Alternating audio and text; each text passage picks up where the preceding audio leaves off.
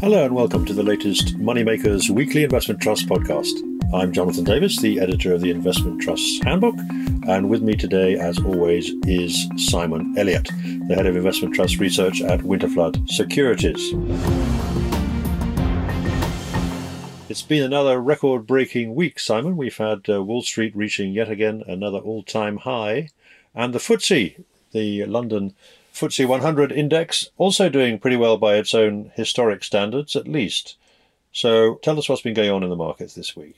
No, you're absolutely right. Another good week for the markets. In fact, the FTSE 100 ended up above 7,000, a level it last reached back in February, I think, last year. But also a good week for the investment company sector. It was up 1.5% last week, and that was broadly in line with the rise seen for the FTSE All-Share, so the wider UK market. We're seeing discounts narrow again, so the sector average discount started the week about 2.4%, ended about 1.8%, and that compares with an average so far of this year of about 3.1%, so moving in the right direction. In fact, year to date, it's worth noting that the investment companies are still lagging the wider UK marketplace, so up about 5.7%, and that compares with a rise of 10.2% for the FTSE All-Share. And equally, actually, for a change, the UK is ahead of the wider world. So the FTSE All World Index is up 8.6%. So the UK, for the time being, has the bragging rights. But an interesting week, as always, for markets. Volumes have definitely been a little lower of late. Obviously, preceding this week, we had the 2 4-day weeks, and certainly trading volumes were down a little bit in the run into Easter. But clearly, markets encouraged by the robust economic data that we're seeing, particularly out of the US and China, and obviously the progress in terms of vaccine rollouts as well, despite talks of mutant variants and all the rest of it. And not unimportant, clearly, corporate earnings in general, they've been relatively positive compared with expectations. So if we just look a little bit behind those aggregate numbers, what kind of trusts have been doing well, and who's been lagging in the past week? Yeah, so as always, it's a little bit of a mixed bag, but I mean, the best performer last week is a company called JZ Capital Partners, up a stunning 57%, though it's worth noting that that particular investment company is on a particularly wide discount, and I think most people regard it as a bit of a special sit. But in broad terms, it's been a pretty good week for those investment trust companies looking at UK smaller companies. So amongst the best performers, you've got names such as Aberdeen Smaller Companies Income. They were up 7.4% last week. Invesco Perpetual UK Smaller Companies up 7%. And not too far behind them, up 6.7% is Addition Investment Trust. So a good week for investors in UK small cap. Also a better week for some of the property names as well, actually. Drum Income Plus, which is one of the smaller ones to be fair, up 14%. But names such as Alternative Income REIT up 9%, and GCP Student Living, which is a name I think we talked about a week or two ago, up 10.7%. Well, people have been saying for a while now that the UK looks obviously cheap compared to other markets, and I think that is incontestable if you look at the numbers. But it has been held back by the fact that a lot of international investors have shied away from the UK, in part because of Brexit and all that interminable saga, which hopefully is now receding into the past. And of course, there's been more recently, the performance during the pandemic. Our record in vaccination has been better than many countries, and that has actually also perhaps encouraged people to come back in to look at the UK. I did actually see one rather striking statistic, which is that more money has flown into equity funds in the United States in the last 5 months than in the whole of the previous 10 years combined. I think that's a bit of a statistical quirk, to be honest, but it does obviously illustrate the fact that there's been a huge amount of money going into the equity markets, particularly in the States, in the last few months, where there's obviously helped by the massive stimulus package that's been announced over there and the fact that cash has been piling up in investors' bank accounts, and they've been putting quite a lot of that to work in the equity markets. Plus, of course, institutional investors have been encouraged by the pace of the recovery. So their markets have been running hot, I think we can say that, and in the short term that's good. In the longer term might be a little bit more problematic given how high valuations are at the moment. But let's move on and talk about some corporate activity. We're going to go back to a little episode involving boards, shareholders and investment managers. We had a little spat last year with Gabelli Value Plus Plus, but now we're talking about the issue of BH Macro and BH Global, the two Brevin Howard hedge funds, who have recently reached an agreement with the boards of those two trusts to allow their fees to go back up to a 2% level, who have reached an agreement for their fees to be raised against the recent trend in the market. There's been another development this week in that story. What has that been, Simon? Yeah, and it's an interesting one, actually. So earlier this week, we had BH Macro announce that the board had been approached by its largest shareholder, which is Investec Wealth and Investment, one of the leading wealth managers, who wished to explore the possibility of a combination with BH Global. Investec apparently had made the same request to the board of BH Global. The board of BH Macro saw the proposal as a positive suggestion, and they welcomed the opportunity to enter into discussions with the BH Global board regarding a possible combination. And Investec's idea here is that they want these discussions to take place before the tender offer. So as you just mentioned, that was part of the proposals with regard to increasing the investment fees on these two particular investment companies. Both investment companies said they'd offer a tender up to 40%, is my recollection of that. So Investec's idea that there should be a chat about a possible merger ahead of that. And apparently, and this is not unimportant, Brevin Howard Capital Management, the investment manager, is supportive of these discussions and is prepared to help facilitate any agreed combination. So that was an announcement we had earlier in the week. A day or so later, BH Global replied, and they struck a bit of a different note, I think it's probably fair to say. They noted the announcement clearly, but they pointed out that they were aware of the potential advantages of a larger single fund, but it also recognised that its largest shareholders had to date either voiced continuing support for that sort of vehicle, specifically designed to invest in Brevin Howard Multi-Strategy Fund, or have shown no strong desire for a combination of the two funds. So the board also noted that whereas Brevin Howard now seemed to be broadly supportive of the merger, apparently historically it had been less so. So the board were minded to talk to some of their larger shareholders and see where they were at. But an interesting one, I mean, just to kind of put some numbers around this, if you look at the assets of the two funds at the moment, they probably come in about $1 billion. Now, obviously, there are these tender offers that are on the table. We haven't got the timing of those yet.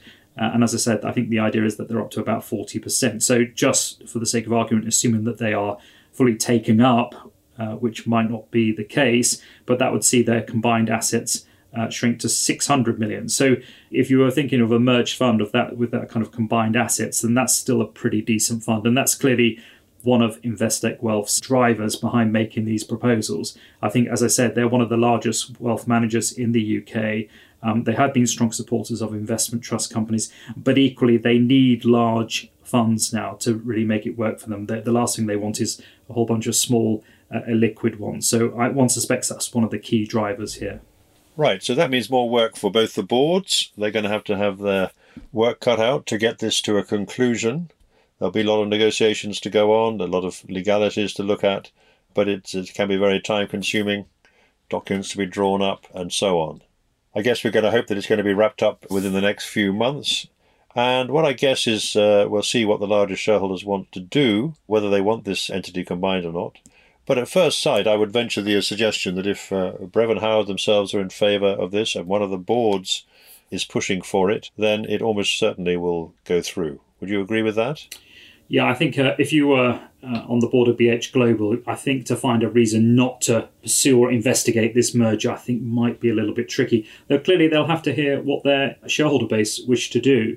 And again, if you look at the shareholders, it is the largest wealth managers. So we mentioned Investec Wealth, but you've also got names such as Rathbones and Quilters, Tony Smith and Williamson amongst some of the leading shareholders. So it'd be very interesting to see how this one turns out. There is a little bit of an overlap in terms of the underlying portfolios. BH Global has a wider portfolio effectively by its investment in the multi-strategy master fund, but there is an overlap at the moment. As we said before, I think the performance of the two hedge funds has been broadly similar, but there is still a difference between the numbers that the two have been able to post. Yeah, that's right. So BH Macro has the better performance record. So over, let's have a look, over a 5-year period, NAV total return up 60%, and that compares with 44% for BH Global. And they've outperformed over 3 years, broadly in line over the last year. One final little point to raise here. How do you think this particular merger will be executed? If they do decide to get together, will it be, in fact, a merger or will it be a takeover by one trust of the other? What's the mechanics of this kind of thing? If I asked you to put your corporate finance hat on for a moment, Simon. It will depend on the particular circumstances, and there are a number of factors that you have to take into consideration. But what we've seen across the wider investment trust sector where other mergers have popped up, it's that effectively one of the parties is liquidated and there's a rollover into the ongoing vehicle. So I think we're going to come on and talk about the what's happening in the Invesco stable, and that's exactly that kind of situation. Well, let's do that. Let's move on to that. As you say, there is another merger out there, and this is the proposed one between Invesco Select and Invesco Income Growth, two trusts which obviously are managed by the same fund management group. There's been a further development here. What's the latest on that particular story? Yes, well, this has been a kind of rumbling on for some time. I think they initially announced merger proposals probably at the start of December last year. So just goes to show these things do take a bit of time to work their way through.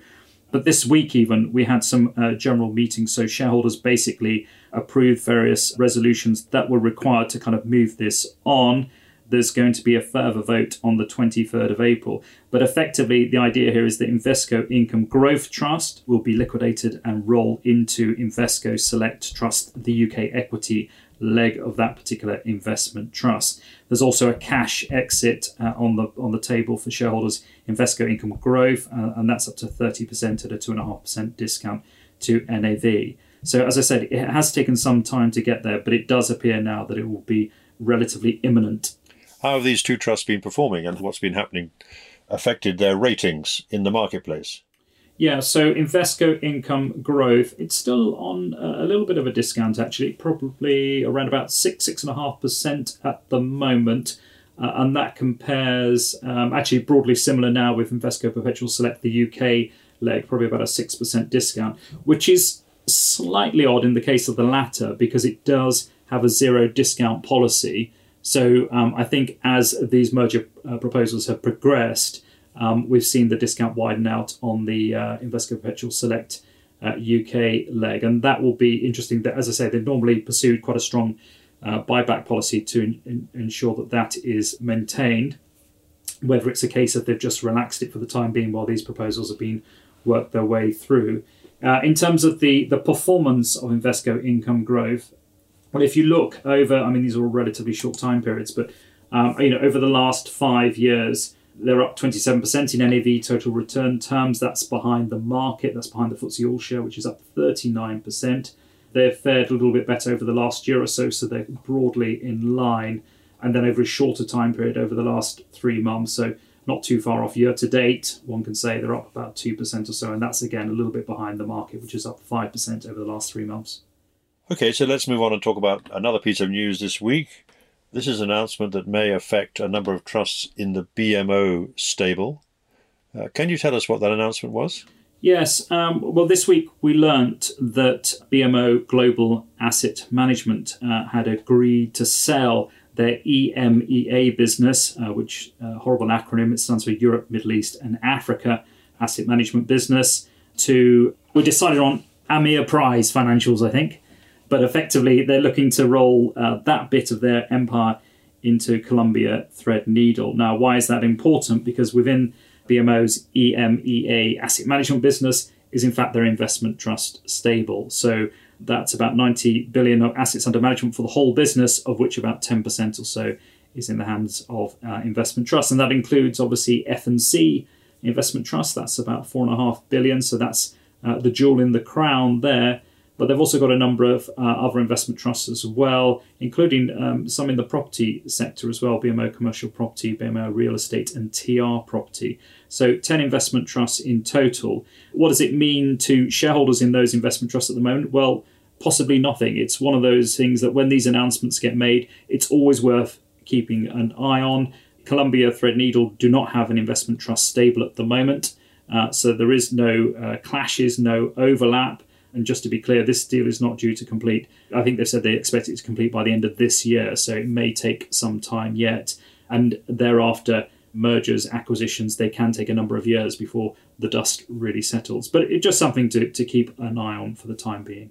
Was there any indication given of what the rationale for this deal was? And in particular, does it actually have any implications directly for the investment trust business over here? It's obviously not central to the transaction, but it's an important part of it.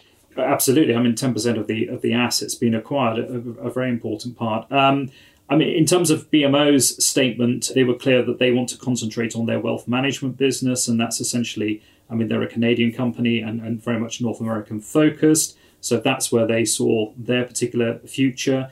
I mean, there was some commentary around from Columbia Threadneedle that they were particularly interested in BMO's multi-asset business. And again, there's a slight overlap there in terms of the investment trust stable with some of the things going on with F&C investment trusts. But whenever you acquire a fund management business, there's always, people are quite keen to ensure that all the assets remain. Walking assets is not a helpful aspect of these kind of acquisitions. So I'm sure everyone will be quite intent on making the right noises for a period of time. But investment management is to a greater or lesser degree a people person business, and I think they'll be quite keen to ensure that their investment managers remain confident and happy with the way that things are progressing. It raises an interesting question, which is how do fund management groups actually regard investment trusts where they are part of a broader overall business? They may not be central to what they do, but I think it's fair to say that over the years I formed the impression that most fund management groups, they like to have investment trusts. They're usually quite profitable, and they have a fairly tight and stable ownership base, which is one of the attractions, of course. So they're good businesses to earn. But on the other hand, a lot of the bigger fund management groups, I think, tend to think that it's easier to grow their open-ended business rather than grow the investment trust side of the thing. So they're kind of nice to have, but not necessarily always core to the investment activity of the fund management group. Is that a fair summary? Yeah, I think there's some truth in that. I mean, for a long time, I think investment trusts, to be blunt, were seen as cash cows. They sat in the corner, they generated fees, they invariably traded on big discounts, but they were relatively stable. I mean, you had to do something pretty bad as an investment manager to lose an investment trust mandate. I think things have moved on quite a bit. And obviously, as we've discussed over the last year or so, we've seen any number of changes, and that's an increasing trend across the sector. I think the other big aspect, the other kind of key change that we've seen in recent years is the ability for investment trusts to grow. That probably wasn't the case 10, 15 years ago, but the fact that we've now seen about a third of the investment trusts actually trading on premium ratings or around NAV gives them that opportunity to issue new shares and to grow, and that suddenly makes them more interesting mandates from an investment manager's point of view. I mean, I think the proof's in the pudding. Whenever an investment trust mandate kind of comes up, is on the table, there's a strategic review, the number of investment managers prepared to kind of throw their hat in the ring is substantial. I think they're seen as attractive mandates, and particularly in their ability to, we talked about this before, to kind of provide exposure to less liquid asset classes or to deploy gearing or to deploy slightly more sophisticated strategies. So I think they are seen as attractive vehicles to have within your stable. Well, we certainly believe that here anyway. They're certainly attractive vehicles to talk about and indeed to own. Let's move on and talk about fundraising. We know there's been a lot of fundraising recently, a record first quarter, in fact. But this week, not quite so much. Let's talk first about a relatively obscure trust. I think it's not unreasonable to say that, called UIL Limited, with a ticker UTL. Can you tell us what's been going on there? Yeah, we had some more information about their issue of 2028 ZDPs, so zero dividend preference shares. And just to remind people, there aren't that many ZDPs now remaining in the investment trust universe, but these are a separate share class issued on a particular date with the view to them being redeemed at a particular price in the future. So as the name would suggest, they don't pay a dividend, but because there is a set price at which they get redeemed in the future, there's an effective return over that period of time. So they're a form of debt in terms of the investment company in question. UIL Limited has at the moment 3 ZDPs in issue, dated between 2022 and 2026. So this will be the 4th that they put on the table. And really what's happening here is that the investment trust is looking to de-risk in some respect their 2022 redemption. So by issuing 2028 ZDP shares now and offering a rollover for 2022 holders, it means that when they come to next year and they have to redeem the balance, there should be less risk to them as a business. I mean, UIL is quite a specialist investment trust. The top 10 holdings represent more than 90% of the assets, and it's very geared as well. I think at the end of February it was 56% geared, so it is a very specialist vehicle. But this week we learnt that of that rollover option, I think the numbers have come in here, about 29% of 2022 ZDPs have agreed to roll over. That gives them some capacity to issue new ZDP 2028 ZDPs to people should they be minded, and the gross redemption yield on those new shares are 5.75%. So the idea is you put your money in now, and you know that between now and 2028 it equates to an annualized return of 5.75%. So ZDPs at one time were very, very popular, now far less so, essentially because they represent quite an expensive form of debt in this day and age. Indeed, 5.75% is a nice return you can get from buying the ZDPs, assuming they run to term. But you could also, from the investment trust point of view, borrow money much more cheaply than that, I'm sure. So yes, it's an interesting one. As you say, ZDP's zero dividend preference shares, to give them their full name, are pretty rare these days. To the extent that people understand them, do you think they actually add or detract from the attractions of the remaining shares in an investment trust? Yeah, that's a good point. So the idea, by having that kind of structural debt in place through a ZDP, you're effectively gearing your ordinary shares. What does that mean? Well, in theory, you should get a bit of a pickup in terms of the dividend that those ordinary shares can offer. So we talk about them as being geared income plays. And in fact, I think my recollection is it's about a 3% yield in the case of UIL Limited. But because you are geared, in this case 50+% geared, there can be a greater volatility. And the experience has been that those kind of geared ordinary income shares in general tend to trade on quite wide discounts. So the usual pattern is that the ZDPs are quite closely held. They trade around their NAV, and the geared income ordinaries on significantly wide discounts. So it depends what you're looking for, really. Yes. Probably before we move on, what exactly does UILD? What kind of investment trust is it? You said it's quite high risk, but where does it sit in the universe, and how has it been doing over the last few years? Well, to unbundle that, it has a very wide mandate, UIL. It's run by a chap called Charles Gillings. He's also involved in Utilico Emerging Markets, which I think is an investment trust we've talked about before. I mean, the mandate is quite wide. They're effectively looking to invest in undervalued investments. And as I say, they have a very concentrated portfolio. The top 10 at the end of February, in fact, were 97% of the group assets, and very focused on a number of sectors, being technology, resources, and in particular financial services. Quite a large weighting to Australia as well, 39% of assets in Australia. In terms of the long-term performance, well, it depends obviously what you're looking at. The ZDPs are all covered, which is obviously positive. In terms of the ordinary share class, this is dated to the end of February, and in that regard, over the last 3 years, the share price is up 81%, and the net asset value is up 43%, and that compares with the FTSE All Share to that end of February date of 3.8%. Yes, I think that's probably quite enough about ZDPs for this particular week.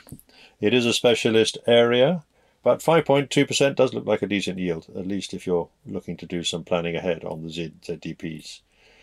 Okay, so let's talk about a US Solar Fund. They want to do some fundraising. What are they proposing to do? Yeah, that's right. So they announced a placing program this week. And to be fair, they had their results out, their annual results for 2020 about a week or two earlier, and they kind of made it clear they would be looking to come back to the marketplace.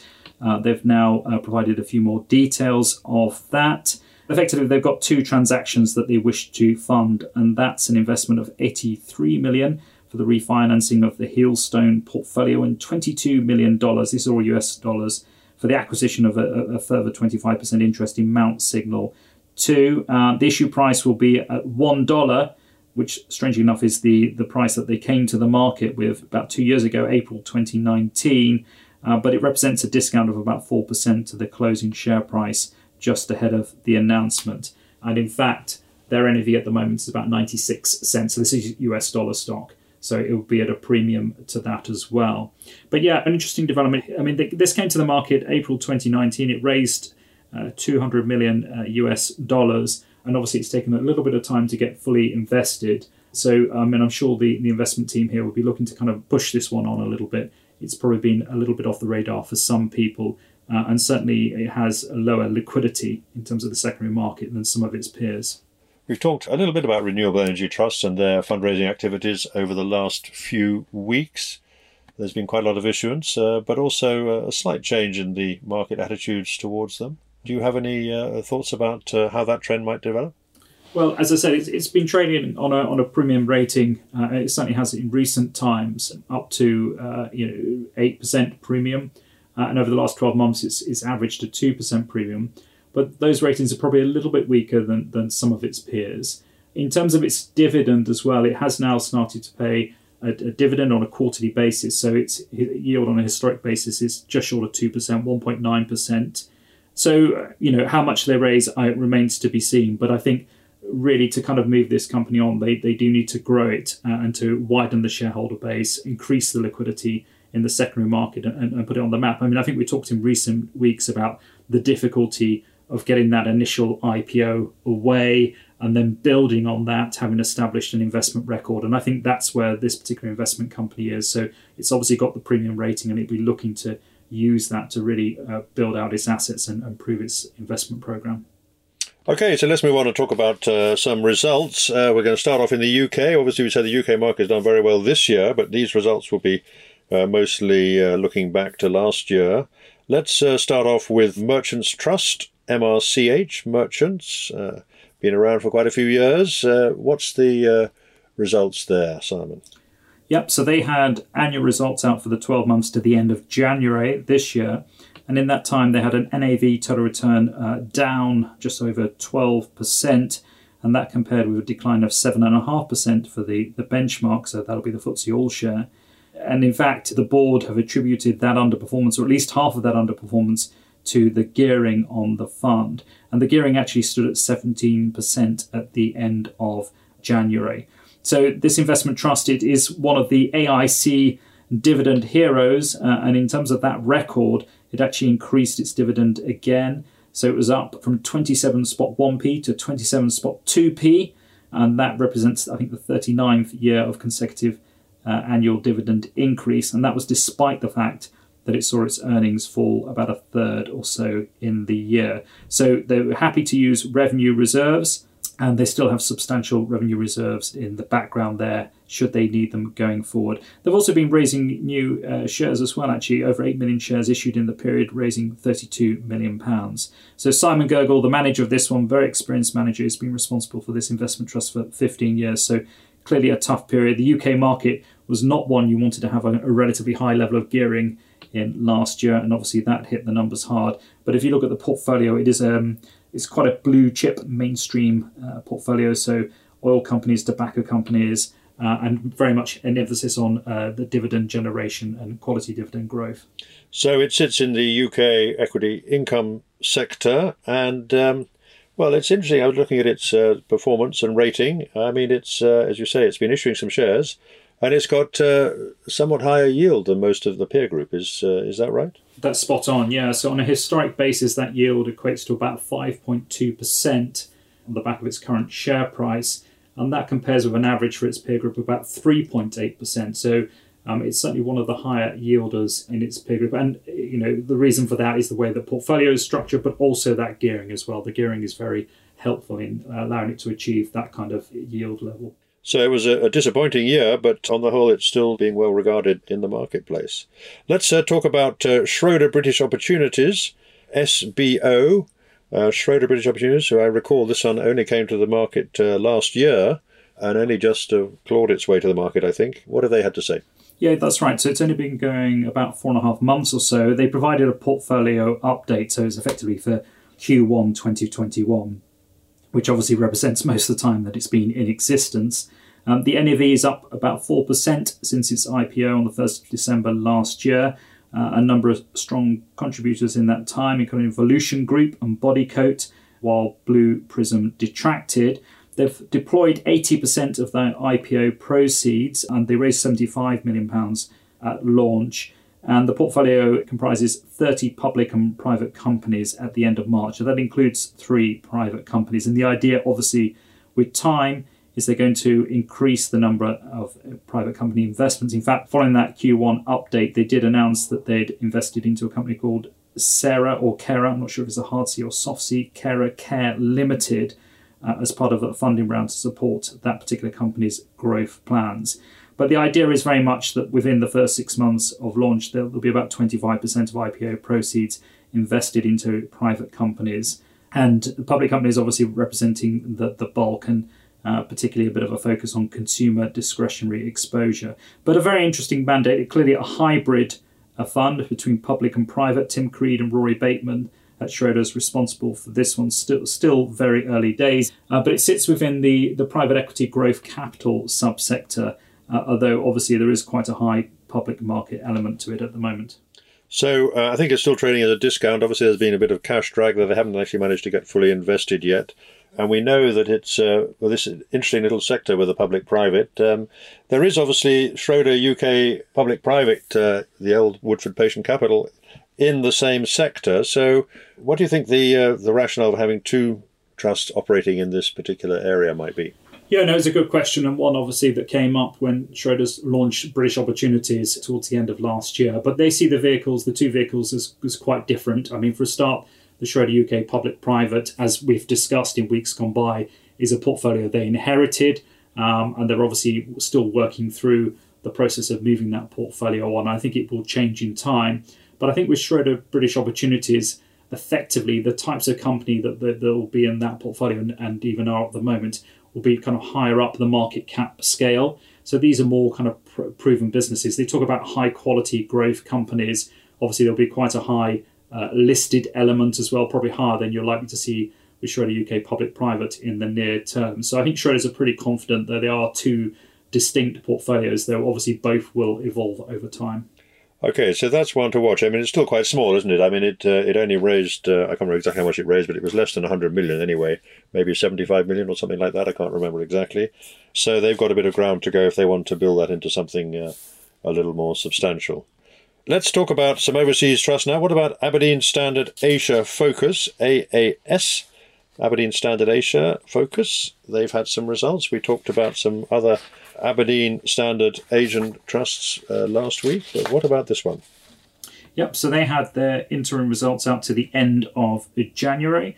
Not a bad set of results. The NAV was up just over 21%, and that represented a little bit of an outperformance of the benchmark, the MSCI All Companies Asia Pacific ex-Japan Small Cap Index, and it's worth noting, as the name would suggest maybe, that this is looking at smaller Asian companies. In share price terms, they did even a little bit better, so they're up 22.1%, and that's a reflection of the fact that discount narrowed in the period, and that was probably helped by the fact they bought back a few shares as well. In terms of the NAV performance, that was boosted by holdings in the technology and the communication services sector, though they did note that actually a lack of exposure to some green energy companies in China acted as a bit of a detraction from relative performance. And in fact, that whole kind of green business opportunities is something that the manager is looking at. So gearing at the period end, so at the end of January, equated to about 11% of net assets. Okay, so we'll move on, still talking about Asia. We're going to talk about Scottish Oriental Smaller Companies Trust, SST, Scottish Oriental Smaller. They've also had interim results, but I think to the period end of February rather than end of January. How have they done? Yep, so you're absolutely right. The 6 months to the end of February, the NAV total return was up 14.1% in that time, and that compared with 18% for the MSCI All Countries Asia ex-Japan Index, and 22.5% for the small cap version of that particular index. Share price total return was a little bit better, up 15.4%.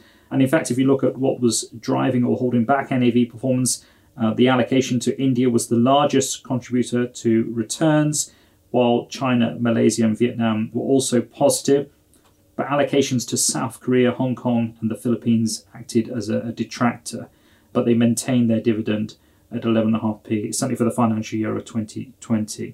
So a very interesting portfolio, this one. Again, it is Asian smaller companies, though certainly at the moment it has quite a tilt to India. About a third of the portfolio is invested in Indian small caps, and at a time where perhaps China has been leading the charge. That probably hasn't particularly helped this investment trust performance, but an experienced investment management team, and they'll be hoping, no doubt, that things will pick up, particularly in the second half of their financial year. Well, I guess that both these trusts, Aberdeen Standard Asia Focus and Scottish Oriental Smaller Companies, are both in the same sector, so we could sort of compare their performance, I think, not unreasonably. And, well, ask my favourite question, who's got the bragging rights here? Well, perhaps given my little bit of commentary, it won't come as a surprise to learn that Aberdeen Standard Asia Focus, certainly over 5, 3, and in fact 1 year, is ahead. So over 5 years, the NAV total return is up 64%. That compares with 34% for Scottish Oriental Smaller Companies, though both are actually behind the other fund in that particular subsector, which is the Fidelity Asian Values Fund. That's up 73% over that 5-year period. So I would suggest there's a little bit of a style issue here, as discussed. Scottish Oriental Smaller Companies, I remember its previous investment manager describing the investment process, and it won't have changed too much, as growth at a Scottish price. And this idea being that they certainly would not look to overpay for growth. I like that. Very good. Let's talk about Middlefield Canadian Income, other side of the Pacific now. MCT is the ticker, Middlefield Canadian Income, and it invests, unsurprisingly, mainly in Canada. And they've had some annual results, and let's hear how that went. Yep, annual results to the end of December last year, in which time they generated an NAV total return. It was actually down 7.2%, and that compared with a fall of 8.5% for its benchmark. Did a little bit better in share price terms. That was down just 2.6%, as the discount narrowed from about 14.5% to 10.5%. They maintained their dividend at 5.1p, despite the fact that that was uncovered, so earnings per share were actually 3.61p in the period. And at the end of December, the end of last year, their gearing stood at 15%.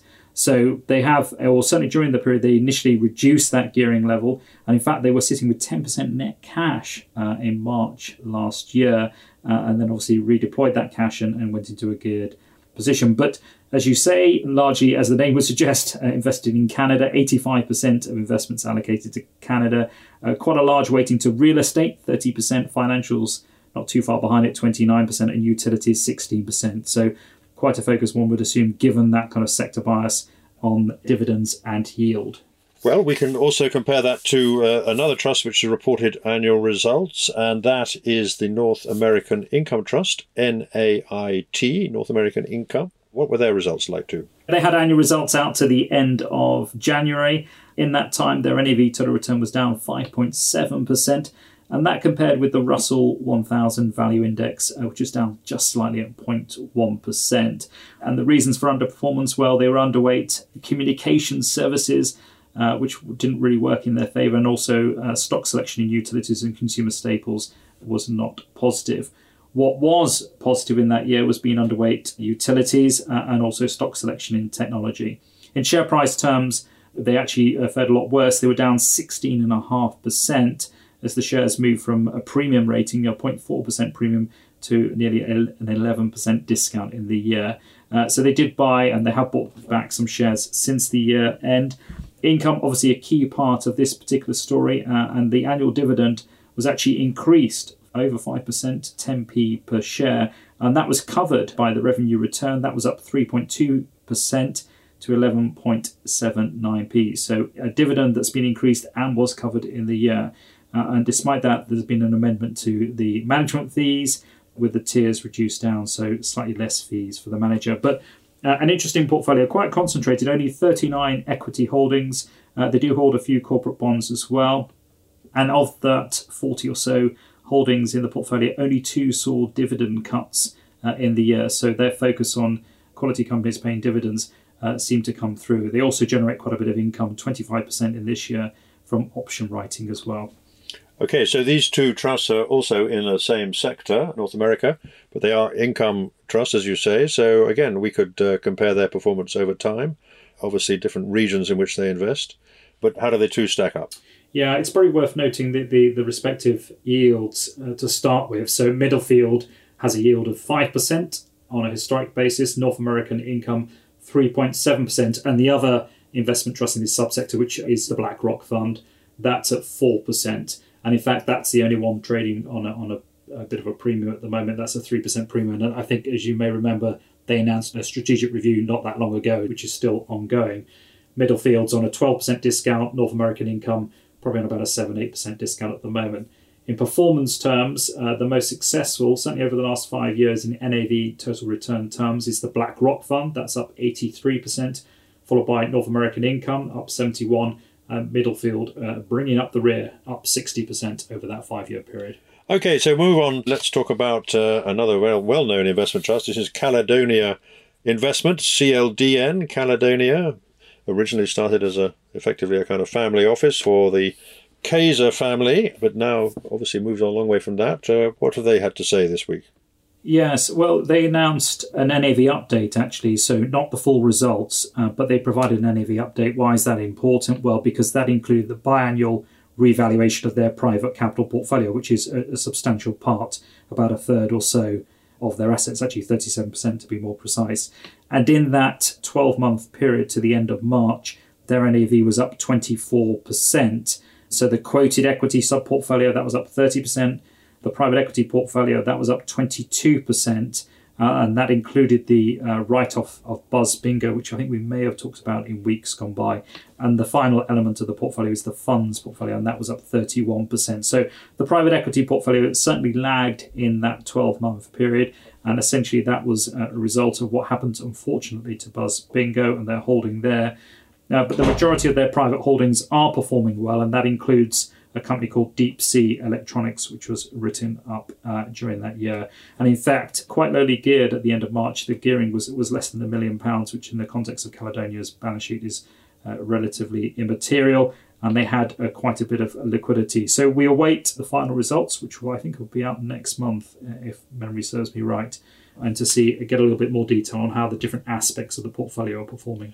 Yes, well, I'm sorry to hear that Buzz Bingo didn't buzz very well.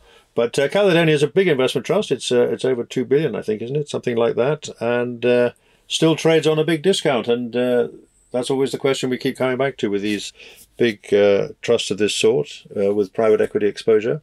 Do you think that's going to change every time? I mean, how does a discount behave over time? Yeah, no, it's a good question. And you're right, it is a large investment company. I mean, assets of 2.2 billion, a market cap of 1.6 billion. So this is pretty substantial. And yet the discount too is pretty substantial, unfortunately, at 26%. That compares with an average over the previous 12 months of 22%. And it's probably fair to say over the longer term that the range of Caledonia's discount, certainly between high teens and 20-25%. So this is at the wider end. And it will be interesting, actually. They have bought back shares historically. They are limited because of the Kaiser family stake in the company. So they're limited in terms of how much they can do with regards to buybacks. Although essentially, I think they will be in a closed period at the moment. So they will be limited what they can do, I suspect. And it might be the case that as and when we get the full results, they might be a little bit more proactive. We shall see. But yes, it will be a frustration for shareholders in this particular investment trust, that discount. But, it goes about its business. So if you look at the 5-year NAV total return numbers, they're up 54%. And that compares with a rise for the FTSE All-Share over that same period of 39%. So over the long term, it's certainly added value. Okay, and we want to talk about something which is about as different as you could imagine, and that is Golden Prospect Precious Metals, GPM. Golden Prospect, they've put out their annual report. Obviously, it's always a very exciting ride if you're looking at precious metals. They can be very volatile. So how did they do? They did well. Yeah, 2020 was a good year for Golden Prospect Precious Metals. In share price terms, I think they're up about 70%. And in NAV terms, they're probably up about 62%. And both of those numbers represent an outperformance of the VanEck Junior Gold Miners Index, or the New York Stock Exchange Gold Bugs Index and Physical Gold. So they did well on all fronts. West African Resources, which is the fund's largest holding, was a key contributor, whereas a company called Fortuna Silver was a key detractor. So, yeah, a good year for gold, but this is clearly a very specialist investment trust company and a relatively small one as well. So the market cap's about $46 million or so at the moment, and that's even after that great performance last year. So it's probably one that is off a lot of people's radars. Well, I mentioned the volatility, and if you look at the kind of 5 and 10-year numbers, that does rather bring it out, I think, does it not? I mean, the 10-year numbers, obviously we had that great gold price boom back in the early part of the last decade, the 2010s, and it would have done quite well for a period, and then it would have sold off a lot. So, I mean, if we look at the 10-year figures, how do they look, and how do that compare to the rest of this specialist sector? I haven't got the 10-year figures, to be honest, in front of me. I can tell you what they did over 5 years, and they were up 63% in NAV total return numbers over 5 years. I mean, the sector's, probably the best known investment trust company in the sector is BlackRock World Mining, and over that 5 year period, that particular investment trust is up 193%. The worst performer is Riverstone Energy, sadly down 60% over that time. So a very different experience for those particular funds in that subsector. Yeah, I think for once I have the advantage of you here, Simon, and I think I can tell you that actually it's lower over a 10-year period than it was 10 years ago. The price is lower than it was 10 years ago. I think I'm right about that. That's what the AIC says anyway in their statistics. Let's hope they're right. Let's move on and talk about some property trusts. We talked about BMO, and one of the investment trusts that will be being taken over is the BMO Commercial Property Trust, BCPT, a well-known general property trust. They've had some annual results, and of course last year was not perhaps one of the years they'll be looking back with much fondness on. No, that's spot on. So if you look at the annual results to the end of December last year, the NAV per share was down about 10%. NAV total return of 8.1% down. So obviously the dividend helped cushion that a little bit. But in share price total return terms, they were down 28% in 2020 as the discount widened from 12% to 32%. And even that represented a bit of a recovery. So if you actually look behind that, you look at actually what's going on at portfolio level, and obviously this is, as all these commercial property funds are, there's an element of gearing involved. So you kind of strip that out. The NAV total return was down just 4.8%, which isn't too bad. The MSCI index was down 2% in comparison. And that underperformance at a portfolio level was driven by the higher allocation to retail and offices, and also being underweight logistics. And we talked before about logistics and how popular they have proven in the last year or so. At the end of the year, they had a loan to value of about 23%. And actually, interestingly, they gave some disclosure around their rent collection as well. Their rent collection was actually 91% in 2020. And actually, if you kind of pick that up from the COVID effective period from March onwards, that came in at 88%. So far this year, or for the first quarter of 2021, that number's about 85% as well. So it's still a little bit of work to be done in terms of rent collection. And again, one suspects that allocation to retail is probably the key element there. In terms of the dividends, well, actually they suspended their dividend for a period of time last year. So their dividend with respect to 2020 came in at 2.85p, and that compares with 6p per share in 2019. So obviously a substantial decrease in dividend levels. But looking forward, which is obviously hugely important, they expect a higher level of transactions, and they've made it clear that any proceeds from sales will be potentially used for share buybacks as well. So the fact of the matter is that this is trading one of the wider discounts for about 34% discount at the moment, and they're happy to sell a proportion of the portfolio and use that to buy back their shares. Yes, indeed. And let's run through a couple of other property investment trusts that have reported, all very different in their focus. Schroeder European Real Estate, let's go to them next, SERE. Schroeder European, tell us about what they've had to say. Yep, so this was an update for the first quarter of this year. And again, a lot of focus on where they are in terms of rent collection.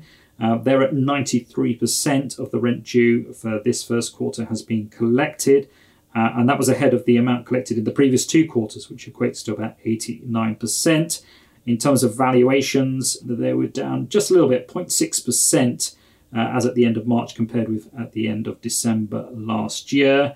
They gave some information in terms of what's going on in terms of some of their key properties, in terms of some refurbishments and a few valuation increases. But it's clear that in general, they're quite busy. There's an issue over one particular property in Seville, a property investment there, which one suspects might be a tricky one for them. And they've made it clear that actually they suspect that as and when this is revalued, it's likely to show that their loan to covenant commitment has been breached, but there's no recourse on that particular loan and investment. So we'll see how that one plays out for them. Well, that's certainly one to watch. Let's move on and talk about PRS REIT, PRSR, which is in the business of building properties for rent in the UK. What have they had to say?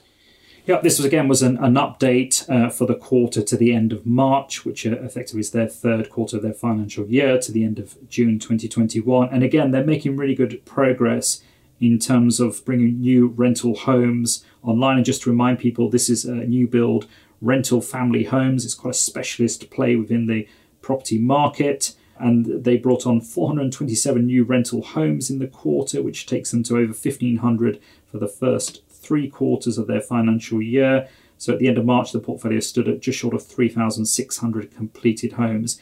And basically the target they're looking to get to is 5,200 homes. So they're slowly but surely getting there. And it's worth noting as well that this is one of the few kind of UK property-focused funds that has traded on a premium. They're on probably a little bit of a discount at the moment, but very, very small, 0.3% discount. So it's one whose rating has held up despite the problems seen in the property market. Okay, and then finally, we'll have some good news for investors in the final trust we're going to talk about.